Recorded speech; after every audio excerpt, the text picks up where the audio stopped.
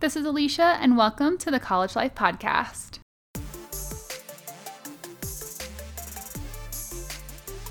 I am super passionate about education, personal development, growth, and bringing out the best in every college student. This podcast will help motivate you, empower you, and bring you clarity and confidence in who you are, in your purpose, and help you take action toward a life you love.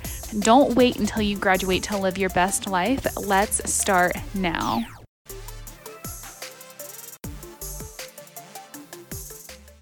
What's up, and welcome to the College Life Podcast. It's Alicia here, and today's College Quickie is from the book Mindset, which was written by Carol Dweck, and the entire book title is called Mindset: The New Psychology of Success, How We Can Learn to Fulfill Our Potential. And y'all know I am all about fulfilling my potential, and I'm also all about challenging you to fulfill yours. So today's quote is on page, I just started reading this book and it's so good already. So it's on page 6, and it's this is based on 20 years of her research, and her finding was the view that you adopt for yourself profoundly affects the way that you lead your life. The view you adopt for yourself profoundly affects the way that you lead your life. What this means to me is that if you have the belief that you are not able to do something, you're likely not going to be able to do something.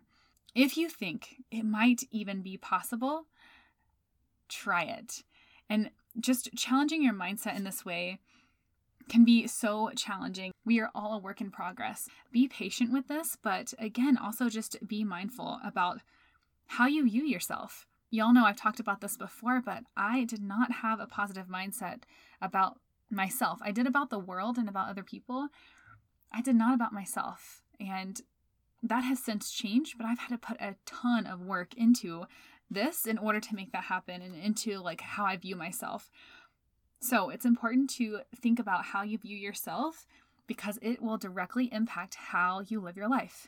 So I hope that this episode was helpful for you today. Thank you all so much for listening to the College Life Podcast, and I will catch you in the next one. Have an excellent week.